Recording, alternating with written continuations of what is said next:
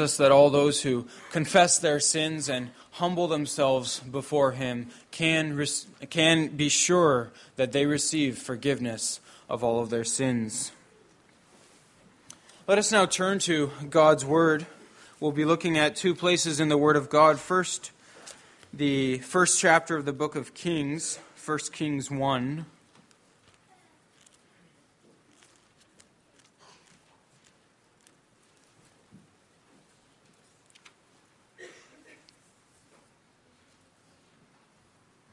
1 Kings 1, we'll read the whole chapter. This will also be our text that we'll be focusing on this morning.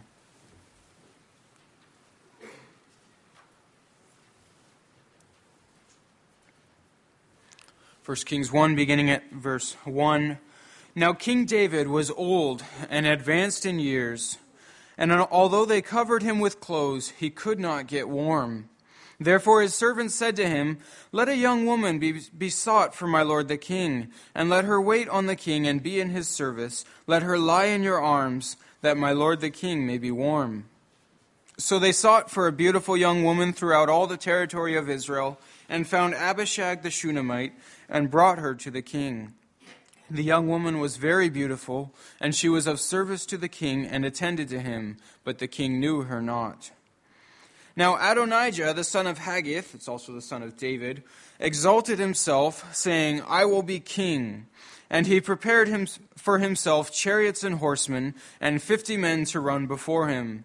His father had never at any time displeased him by asking, Why have you done thus and so? He was also a very handsome man, and he was born next after Absalom. He conferred with Joab the son of Zeruiah, and with Abiathar the priest, and they followed Adonijah and helped him. But Zadok the priest, and Benaiah the son of Jehoiada, and Nathan the prophet, and Shimei and Rei, and David's mighty men were not with Adonijah. Adonijah sacrificed sheep, oxen, and fattened cattle by the serpent's stone, which is beside En-rogel, and he invited all his brothers, the king's sons, and all the royal officials of Judah, but he did not invite Nathan the prophet, or Benaiah, or the mighty men, or Solomon his brother. Then Nathan said to Bathsheba, the mother of Solomon, Have you not heard that Adonijah the son of Haggith has become king, and David our Lord does not know it? Now therefore come, let me give you advice, that you may save your own life and the life of your son Solomon. Go in at once to King David, and say to him, Did you not, my lord the king, swear to your servant, saying, Solomon your son shall reign after me, and he shall sit on my throne? Why then is Adonijah king?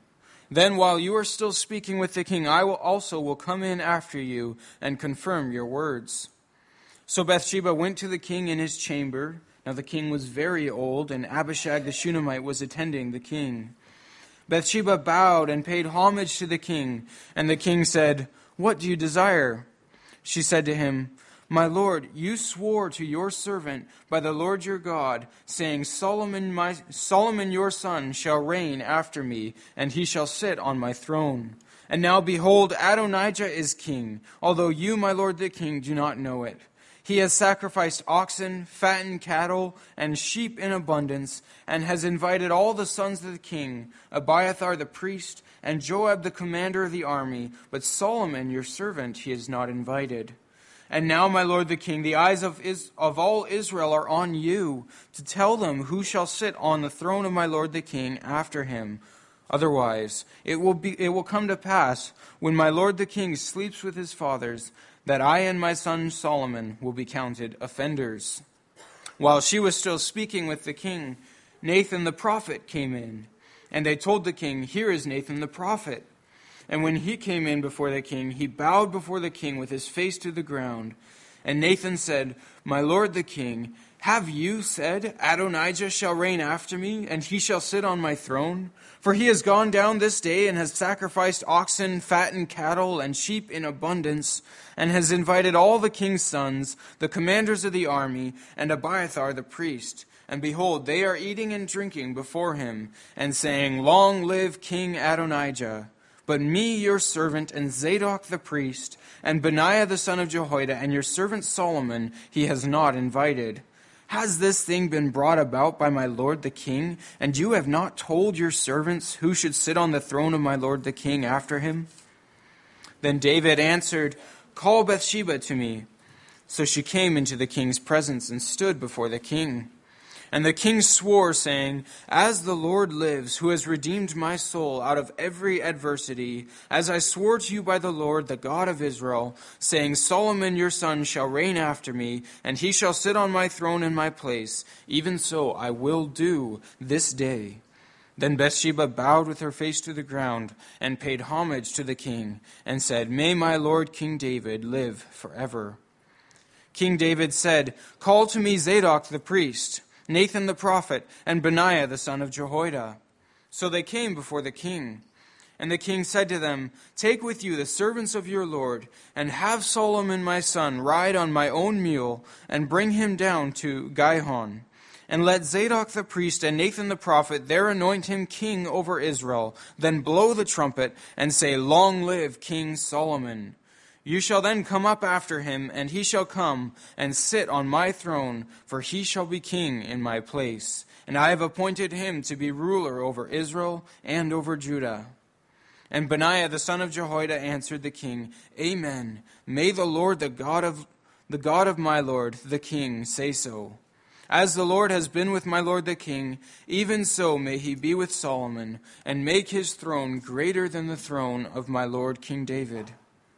So Zadok the priest, Nathan the prophet, and Benaiah the son of Jehoiada, and the Kerethites and the Pelethites went down and had Solomon ride on King David's mule, and brought him to Gihon. There Zadok the priest took the horn of oil from the tent and anointed Solomon. Then they blew the trumpet, and all the people said, Long live King Solomon. And all the people went up after him, playing on pipes and rejoicing with great joy, so that the earth was split by their noise. Adonijah and all the guests who were with him heard it as they finished feasting. And when Joab heard the sound of the trumpet, he said, What does this uproar in the city mean? While he was still speaking, behold, Jonathan the son of Abiathar the priest came. And Adonijah said, Come in, for you are a worthy man, and bring good news. Jonathan answered Adonijah, No, for our lord King David has made Solomon king, and the king has sent with him Zadok the priest, Nathan the prophet, and Benaiah the son of Jehoiada, and the Kerethites and the Pelethites. And they had him ride on the king's mule. And Zadok the priest and Nathan the prophet have anointed him king at Gihon, and they have gone up from there rejoicing, so that the city is in an uproar. This is the noise that you have heard. Solomon sits on the royal throne. Moreover, the king's servants came to congratulate our Lord King David, saying, May your God make the name of Solomon more famous than yours, and make his throne greater than your throne. And the king bowed himself on the bed. And the king also said, Blessed be the Lord, the God of Israel, who has granted someone to sit on my throne this day, my own eyes seeing it. Then all the guests of Adonijah trembled and rose, and each went his own way. And Adonijah feared Solomon. So he arose and went and took hold of the horns of the altar. Then it was told Solomon, Behold, Adonijah fears King Solomon, for behold, he has laid hold of the horns of the altar, saying, Let King Solomon swear to me first that he will not put his servant to death with the sword. And Solomon said, If he will show himself a worthy man, not one of his hairs shall fall to the earth. But if wickedness is found in him, he shall die. So King Solomon sent, and they brought him down from the altar, and he came and paid homage to King Solomon.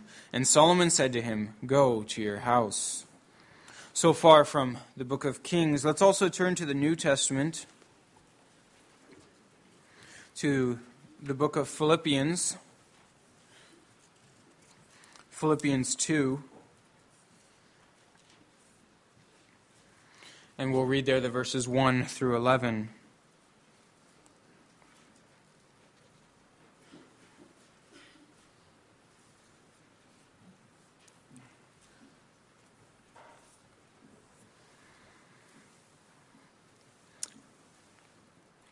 There the apostle writes, So if there is any encouragement in Christ, any comfort from love, any participation in the Spirit, any affection and sympathy, complete my joy by being of the same mind, having the same love, being in full accord and of one mind. Do nothing from selfish ambition or conceit, but in humility count others more significant than yourselves. Let each of you look not only to his own interests, but also to the interests of others. Have this mind among yourselves, which is yours in Christ Jesus, who, though he was in the form of God, did not count equality with God a thing to be grasped, but emptied himself by taking the form of a servant, being found in the likeness of men. And being found in human form, he humbled himself by becoming obedient to the point of death, even death on a cross. Therefore God has highly exalted him and bestowed on him the name that is above every name, so that at the name of Jesus every knee should bow in heaven and on earth and under the earth, and every tongue confess that Jesus Christ is Lord, to the glory of God the Father. So far from the Word of God. As mentioned, the text that we'll be focusing on this morning is the entire chapter, 1 Kings 1. Brothers and sisters in our Lord Jesus Christ, so this morning we begin a series in the book of Kings, which hopefully we'll be busy with for a few months. Now, just hearing that might already make some of us a little anxious. When we read Kings, and this chapter would be a perfect example of this, it can sometimes feel like old Israelite history that doesn't have anything obviously to do with 21st century Canada. Now, I have no doubt that many here do find the book of Kings very enriching and helpful, but still many of us, when we read through this book, the connections between then and now don't seem so obvious. And then we would rather spend more time reading, say, the Gospels or the letters of Paul, things that are more obviously connected to our lives here in Elora. That's very understandable. At the same time, Paul tells us that all Scripture is inspired by God, breathed out by God, and profitable for teaching, for instruction, for rebuke, and for training in righteousness. And it's good to remember when Paul wrote that, all he had for Scripture was the Old Testament. So he was writing specifically of the Old Testament. So that should tell us then there's more to these ancient history books than simply dry Israelite history. And I want to assure you, brothers and sisters, that that is the case. And I hope that as we work through the book of Kings, we'll all be able to see that as well. These books have much to do with 21st century Canada. See, 1st and 2nd Kings was never meant to be a simple record of history. It was written by prophets, and it was written as a teaching tool to show the people of God what God is like. They already had historical records in their day. In fact, the book of Kings often repeatedly references those books. If you want to know more about this king or that king, then look at the archives of the Kings or the Chronicles or so on and so forth. They already had those books, and that was precisely not the purpose of these books. The purpose of these books are to retell the history of God's people from God's perspective, to teach us about the kind of God that He is and the kind of people that He would have us be. So the book of Kings is in fact rich with biblical instruction that the church today has much to learn from. And hopefully we'll see that as we work through the book of Kings. Let's begin by understanding the chapter before us in 1 Kings 1. Verses 1 through 4 introduce us to the situation, the status quo in the kingdom of Israel. If you've read 1st and 2nd Samuel, it's quite a sad picture to see King David in the state that we find him here now. That once strong body that killed Goliath, that led armies, that had an elite group of warriors, now it's so old and so weak that he can't even keep himself warm. The mind that wrote so many of the Psalms that still are so meaningful to us today is so weak, so fragile, that he's preoccupied with the situation in his bedroom. Apparently, David's servants decided that a possible remedy would be to find some beautiful young woman to lie beside David. Now, there's no point in pretending that this isn't what it is. Their plan was clearly to see if they could arouse David by getting his aging body to warm up that way. You have to wonder what Abishag thought about this whole arrangement, but it doesn't say. Here, the prophets are simply recording this to show us that David's days were over. They tell us that even with the most beautiful woman in Israel, David still knew her not. It's obvious his time is over. David has lost it. The end of his life is very near. And it's clear that David has lost it not only in that sense, but also in his ability to govern his kingdom of Israel. As these things are going on in David's bedroom, the kingdom around him is in serious turmoil, and David seems to be completely oblivious to what's going on. Now, all this is just introductory background information for what this chapter is really about, which is Adonijah's failed attempt to take the kingdom for himself, and how Solomon eventually came to the throne. But by starting here with this picture of the old, impotent King David, the text is setting the tone for the book and teaching us an important lesson about God's kingdom. The book of Kings is a book that looks ahead. It's not a book that looks back to the glory days of yesterday. The book of Kings begins with the end of David's life because it's not interested in the past as much as in the future. It's saying the past is over. David's days are gone. We should be looking forward. What's coming next in God's kingdom? What's the future of God's kingdom? Well, David's oldest son, Adonijah, is pretty sure he has the answer to that question. Verse 5, Now Adonijah, the son of Haggith, exalted himself, saying, I will be king. And he prepared for himself chariots and horsemen and 50 men to run before him. Now that first line should already give us some clue as to where this story is going. Adonijah exalted himself. It tells you a lot already about this man's character. And even though God's voice is largely silent in this chapter, God never speaks explicitly, it's key phrases like this that give away God's perspective on what's going on. What did the Lord teach us after all? He who exalts himself will be humbled. He who humbles himself will be exalted. Adonijah chose the route of exalting himself. Well, if you know 1 and 2 Samuel well, if you've read them recently, this verse 5, should also remind us of Adonijah's older brother, Absalom.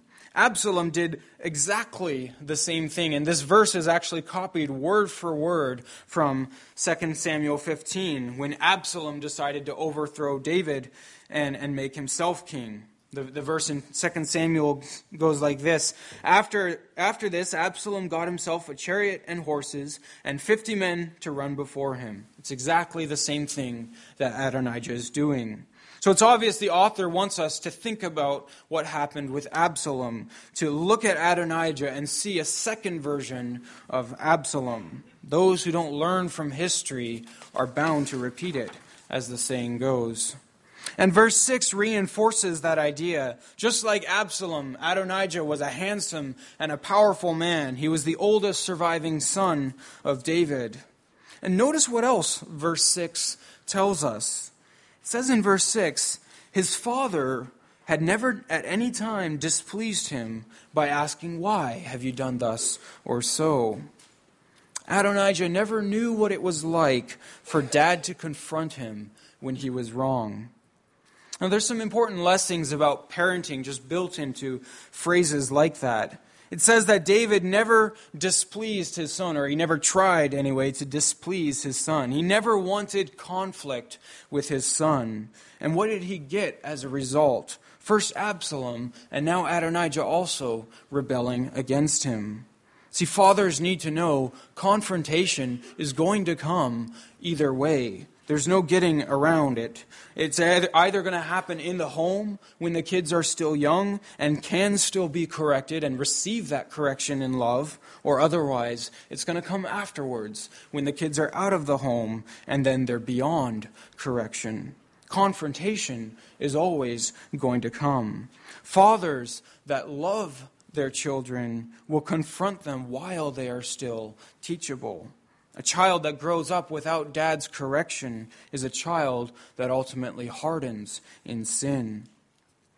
No doubt Solomon wrote from experience when he wrote Proverbs 13, verse 24, "Whoever spares the rod hates his son, but he who loves him is diligent to discipline him." That's something that Solomon himself never saw from his dad, and he saw the effects of it in his brothers. Parents and fathers, especially as the head of the family, must not be afraid to confront or displease their children. They're not called to be their kids' best friend. They're called to be fathers.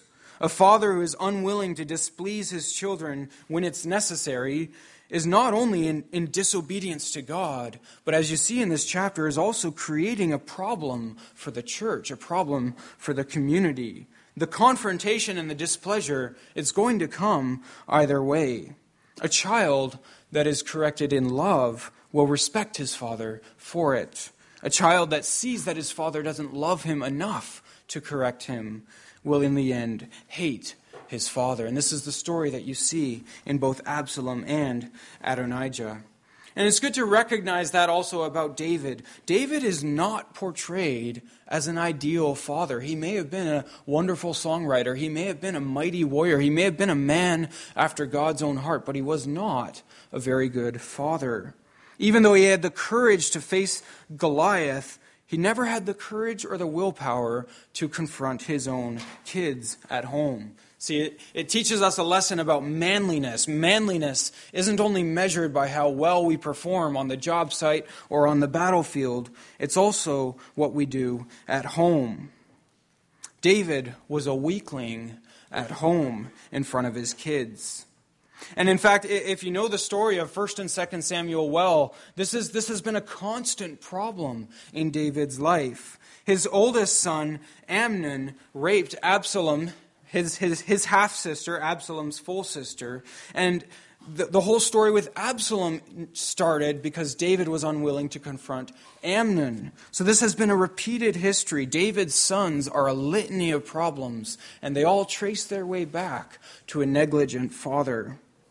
And now we see David's abdication of his responsibility had consequences, not just for his family, but for everyone around him. Israel desperately needed David to do something about his kids. It reminds you of the high priest Eli and his sons who were robbing the people who came to the tabernacle and sleeping with the women who came there. Eli also failed to do anything about his sons, and it had consequences for Israel.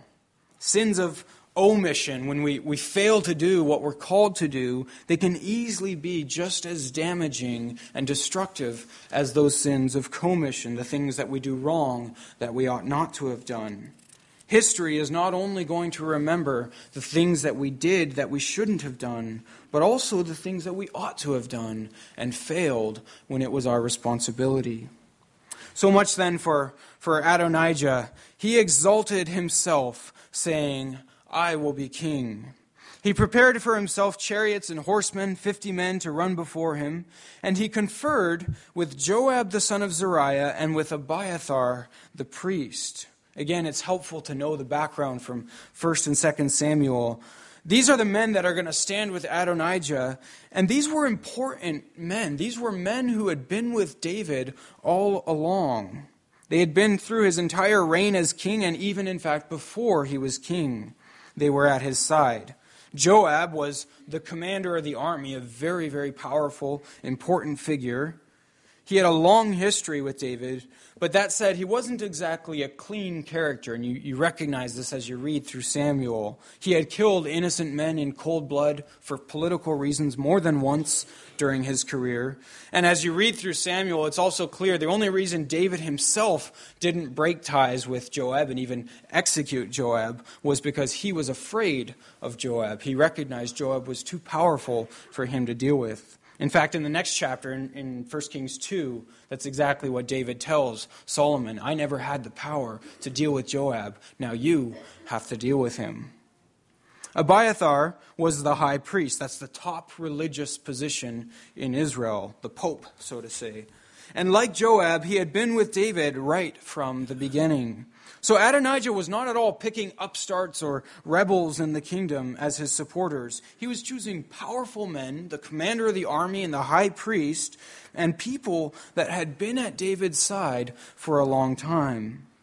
We don't know why exactly Abiathar sided with Adonijah. He really was a good man in 1 and 2 Samuel. He had stood by David's side even when Absalom rebelled against him.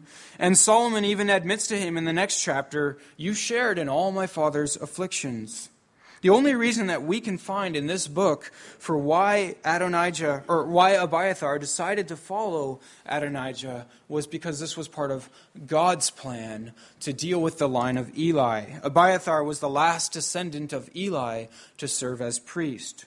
So in God's sovereignty, for reasons that we don't know, Abiathar was attracted to Adonijah when he should have known better, and it ultimately led him to being expelled from the priesthood, which was exactly in God's plan to deal with the line of Eli.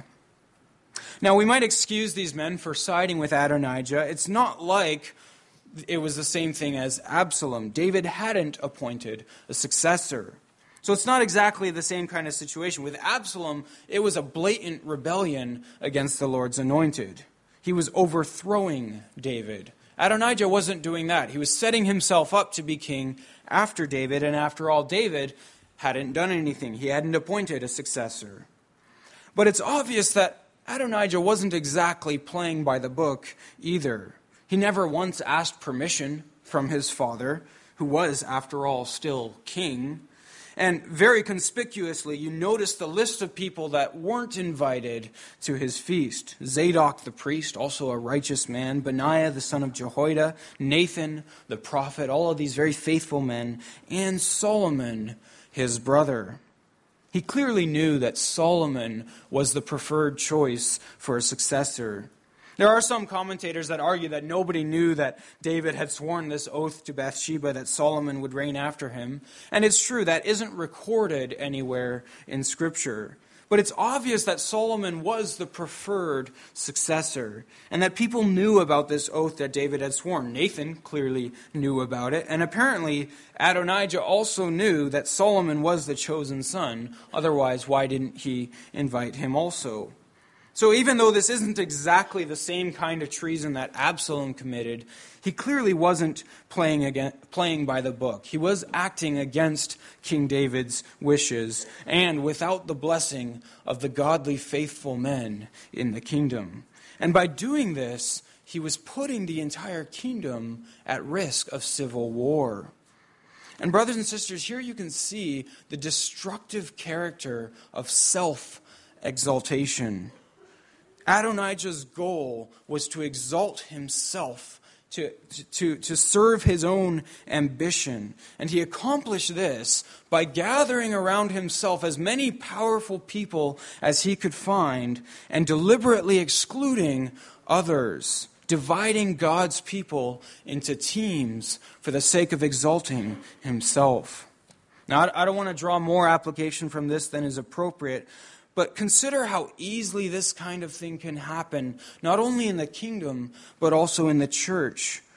We start to form coalitions when we're in the business of exalting ourselves. We gather powerful people to our side. One side has the minister, one side has the chairman of consistory, or even in a family, one side has dad, one side has mom, and we divide ourselves for the sake of self-exaltation. That's what's behind it, pride and ambition, selfishness.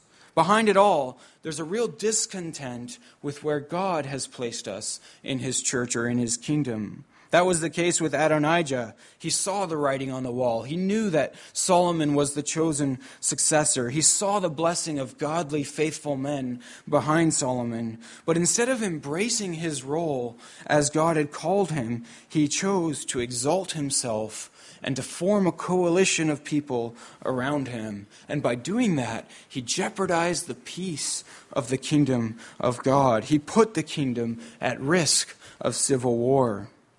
How easily we can do this kind of thing. Think of what the Apostle James says in James 3, verse 16. Where jealousy and selfish ambition exist, there will be disorder and every evil practice.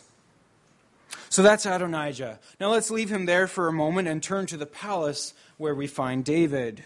While men are out there plotting and scheming, God still remains sovereign, and sometimes he works in very quiet, subtle ways. And in verses 11 through 40, we see how God uses the work of faithful men like Nathan to oppose Adonijah's plan. Nathan, of course, was one of the people that wasn't invited to Adonijah's feast, but he obviously heard about what was going on, and immediately he goes to Bathsheba to tell her about it. She either herself must have not known about it, or maybe she didn't feel there was anything she could do about it. But Nathan was clearly very concerned about what was happening. And so he came up with this elaborate plan to persuade David to act. He was clearly worried that David might have just been unconcerned or unwilling to act. So he and Bathsheba conspired to appear before David, pretending to be two independent witnesses to what was going on, to make it seem urgent and to play on David's emotions. Bathsheba goes to David first, and she has basically three things to say to David. First, in verse 17, she reminds him of the promise that he made to her, that Solomon would be king. She accuses him of essentially breaking his promise to her because now she says Adonijah is already as good as being king. In verse 18 she says that Adonijah has become king, which is definitely a stretch of the truth, but it would be very true soon if David didn't act. Then in verse 20, Bathsheba reminds David of his responsibility. It was his job to name a successor, and she says to him, all the eyes of Israel are on you to do this. You need to act. It's a wake-up call. She's saying, look at you, David. You're sitting here in your bedroom with Abishag, and meanwhile, the kingdom around you is falling apart, and you don't even seem to know it. And everyone is waiting for you to do your job. It's one of the most important tasks of a good, faithful wife, to assist her husband, which includes calling on him respectfully to do his responsibility before God. Bathsheba knows she can't do David's job for him. He only can do this. But as his wife, she has a special access and privilege of coming before him, and she can urge him to be the man that he's supposed to be, to fulfill his responsibility before God. So that's the second part of her argument. And then finally in verse 21, Bathsheba tells David, if you don't act, then think about what's going to happen when Adonijah becomes king. You know that I and your son Solomon are going to be counted as enemies. She points David to the inevitable consequences of his inaction, and then she appeals to his love for her and Solomon. And then before Bathsheba's even finished speaking, David bursts into the king's chamber, or Nathan rather, bursts into the king's chamber. He arrives right on cue, pretending to know nothing at all about what's going on with Bathsheba. The idea then is to get David to think it's all happening right at once. The kingdom is falling apart. You need to get up and act immediately. So he stops procrastinating. He stops delaying his responsibility to name his successor. Now Nathan, of course, he knew that David didn't know anything about what was going on, what Adonijah was doing. But he acts like David knew about the whole thing, like David had even set it all up behind his back. And he pretends to be betrayed as David's friend. He says in verse 24, my lord the king, have you said, Adonijah shall reign after me and shall sit on my throne? And then he explains all that's been happening. And in verse 27, he says, "Now, has this thing been brought about by my lord the king, and you have not told your servants who should sit on the throne of my lord the king after him?" So now, not only does David feel like he's betrayed Bathsheba and put her life at risk, but he's also betrayed his loyal friend Nathan, God's prophet. Well, Nathan's plan was clearly effective. It seems like suddenly David wakes up from his apathy. And in verses 28 and following, we get this final glimpse of the old King David, the King David that we knew from 1 and 2 Samuel. He says in verse 29, "As the Lord lives, who has redeemed my soul out of every adversity, as I swore to you by the Lord, the God of Israel, saying, Solomon shall reign after me, even so I will do this day." He then suddenly is all in control of the situation. He calls on his servants, Zadok the priest, Nathan, Benaiah the son of Jehoiada, the Kerethites and Pelethites, and he has them arranged for Solomon for them to place Solomon on his royal mule, anoint him as king, and blow the trumpet in all Israel, so that everyone may know that Solomon is the new king.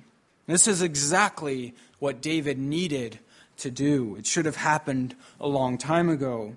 The royal mule was proof of the king's approval. There would be no questions that this was David's choice. And the trumpet would let all Israel know and would do exactly what it should do, catch Adonijah and his friends off guard. So that's exactly what they do. They went out, they got David's mule, they had Solomon ride on it, and it says in verse 40, "All the people said, 'Long live King Solomon.' And all the people went up after him, playing on pipes, rejoicing with great joy, so that the earth was split by their noise." Well, we'll come back to that picture in just a moment. There's something important to learn from that picture. But let's turn first to Adonijah. That's where the text immediately takes us. The moment that Adonijah and his allies heard the sound of the trumpet, their party was over. Jonathan, the son of Abiathar, came in. He explained what was going on, and just as quickly, this entire coalition of powerful people dissolved into thin air. Every one of them went back to their homes as secretly, as quietly as possible. Adonijah suddenly recognized he had crossed the line with his personal ambition. He had the chance to embrace God's role for him, to serve in the kingdom under Solomon and probably very effectively as the oldest son. But now he would be disgraced. He ends up having to beg Solomon for his life, begging his younger brother to save him. He who lives by the mob will die by the mob. He who lives for the esteem and honor of others will ultimately find himself disgraced. So what are the lessons here for us then, several thousand years later? As I mentioned earlier, we hardly hear God's voice in this whole story. We just see people plotting and scheming. But the prophets recorded these events to teach later generations. So what are the lessons for us? Is this chapter still relevant for us today? Well, I've alluded to some of the lessons already, but let's recap. Let's consider what the authors want to impress upon us, the readers. First, remember, this is a book that looks forward. It begins with an old, senile David, a man that we really don't even recognize anymore. There's no sense in looking back for the good old days. David was just a man. Even Solomon was just a man. This is a book that looks forward. It recognizes the future of God's kingdom is what we should be waiting for and fighting for. So what kind of kingdom then are we supposed to be looking for? Well, in this chapter, one of the things we see clearly right from the beginning of the book of Kings is that the kingdom of God is going to be established in humility, not in self-exaltation. Those who exalt themselves will not be the ones that God chooses to build his kingdom. The Messiah also who's coming is not going to be a man like Adonijah, a man who exalts himself. No, he'll be a lot more like Solomon, a man who is humble. It's interesting, I don't know if you noticed it too, in this whole chapter, except for the very end, the very last verses, you don't hear anything at all from Solomon. And that's striking because this whole chapter is about Solomon. You hear plenty from his rival, Adonijah. And I don't think we should get the impression that Solomon was just, sitting around waiting for God to glorify him. No, he was clearly busy enough and gifted enough that he was surrounded by people like Benaiah and Nathan and others. They knew that he was the right man for the job. But Solomon's silence is significant. What it shows us is that Solomon, unlike Adonijah, Solomon wasn't living for his own selfish ambition. He didn't need to hear his own voice heard. He wasn't seeking to exalt himself like Adonijah was. He was simply busy in the realm in which God had called him. For him, nearness with God and serving God was a greater reward in itself than the honor and wealth that comes with self-exaltation. See, honor, wealth, and power, those are great rewards, and God sometimes does give them to his servants. But Solomon recognized they're not the greatest reward. He was pursuing something greater, the nearness and the favor of God, simply being a faithful servant in God's servant. He was doing what the Apostle Paul called the pastor Timothy to do your best to present yourself to God as one approved, a worker who has no need to be ashamed. For him, that meant simply being faithful in the calling that he had from God. You might think of what Solomon himself would later write in Proverbs 15. The fear of the Lord is instruction in wisdom, and humility comes before honor. And we can see God ultimately blessed that humility and that faithful work in his calling. God ultimately did exalt Solomon for that. We're reminded of the words of the Lord Jesus again. Whoever exalts himself will be humbled. Whoever humbles himself will be exalted.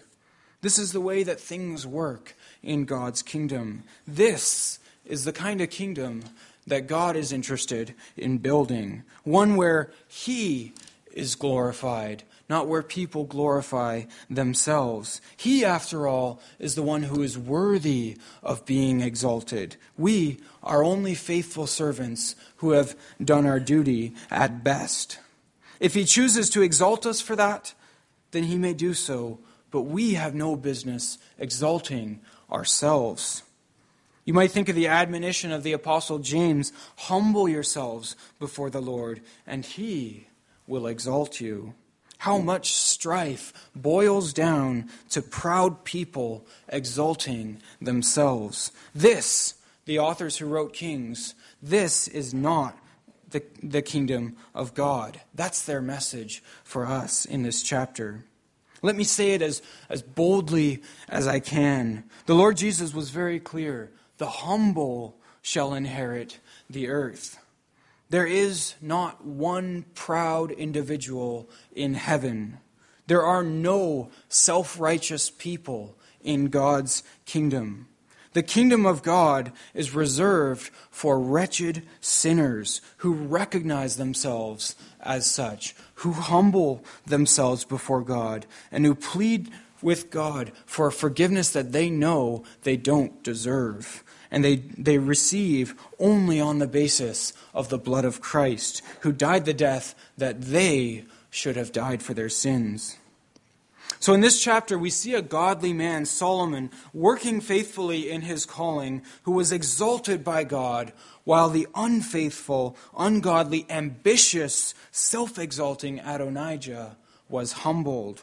We know that it isn't going to work out this way every time in the book of Kings, not on this side of eternity at least.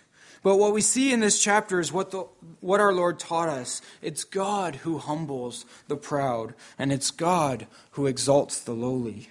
And in this, the prophets who wrote Kings then were showing us Solomon is a picture of the kind of Messiah that we should be waiting for, the kind of Messiah who would come and build God's kingdom.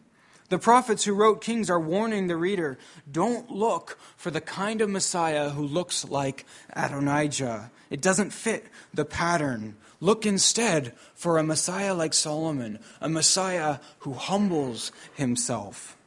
Jesus Christ is the epitome, the perfect example of this kind of humility. That's what we read in Philippians 2. He didn't count even equality with God a thing to be grasped, but instead emptied himself, taking the form of a servant, being born in the likeness of man. And notice what Paul tells us. Even though he became obedient to the point of death, even death on a cross, God exalted him and bestowed on him the name that is above every name, so that at the name of Jesus every knee should bow and every tongue confess that Christ is Lord, to the glory of God the Father. There's no question that the Gospels pick up on that moment when Solomon rode into Jerusalem. I said we'd come back to that. It was a very significant moment, and it's a picture that the rest of the Old Testaments, many of the prophets, continue to point back to. Someday, they taught us, that moment was going to happen again, but this time it would be even more glorious with the Messiah who would establish David's throne forever. Not in the weakness that we see in King David and even eventually in King Solomon. Now it's obvious that the Lord Jesus picked up on this picture himself 2,500 years later when he rode into Jerusalem on a donkey. And the people would have recognized that moment. That's why they cried out, "Hosanna, blessed is he who comes in the name of the Lord." But what else did the people see when they saw Jesus riding in Jerusalem? Well, I don't know about the average Jew standing there, but the disciples saw the man who just a few hours earlier had told them the Son of Man came not to be served, but to serve and to give his life as a ransom for many. The rulers of the Gentiles lord it over them, and their great ones exercise authority over them. But whoever would be great among you must be your servant. The disciples found this kind of humility impossible to comprehend in their Messiah. It wasn't the kind of Messiah that they were looking for, surprisingly, because it's the kind of Messiah that Kings teaches us to look for. But they didn't see it because they themselves weren't made of that spirit. They were seeking to glorify themselves, fighting over who would be the greatest in the kingdom of heaven. And so they weren't looking for the kind of Messiah either, who would humble himself and be a servant. The Son of Man, Jesus says, came to give his life as a ransom for many. If he hadn't done so, if he hadn't humbled himself in that way, then none of us would ever have been saved. See, one of the clearest points in Scripture is God hates pride. Solomon himself emphasizes this in Proverbs 6, verse 16. He says, "There's 6 things that the Lord hates, 7 that are an abomination to him, and the first one to top the list is haughty eyes." It's abominable to God because we are the last people in the world who ought to be proud. We are sinners who deserve his judgment. But Christ, the one person who had the right to exalt himself, he instead humbled himself to save proud, self-exalting sinners. So then, what about us? Well then, us who trust in that Messiah, let us also be then the kind of servants who befit such a Messiah. As the servants of that Messiah, let's not follow the example of Adonijah and his friends, exalting ourselves, gathering powerful people around ourselves, but instead let us humble ourselves before God, waiting for him in the proper time to lift us up as he sees fit. And as we do that, we can reflect also on this story and take comfort in the fact that God uses the labor of humble servants. Think of Nathan and Bathsheba. Their faithful work, done in the positions in which God had placed them, was what God used to preserve his kingdom from civil war, to stop Adonijah and his people from getting their way. See, choosing to serve God in humility, instead of exalting yourself, doesn't mean that you won't matter in God's kingdom. It just means letting God decide in His time and in His way exactly how you will matter. And so then, as people following the Messiah who humbled Himself, let us also humble ourselves before God as wretched sinners who deserve nothing but shame and dishonor for our sins. And let us follow our King, who humbled Himself in obedience to God for our sake. Let us remember, even if we have nothing to boast about but the cross, that is a great boast to have. And if all we have is the nearness of God as our reward in this life and in the life to come, and His approval of our work afterwards, instead of the honor and praise of others, that is a great reward. Amen.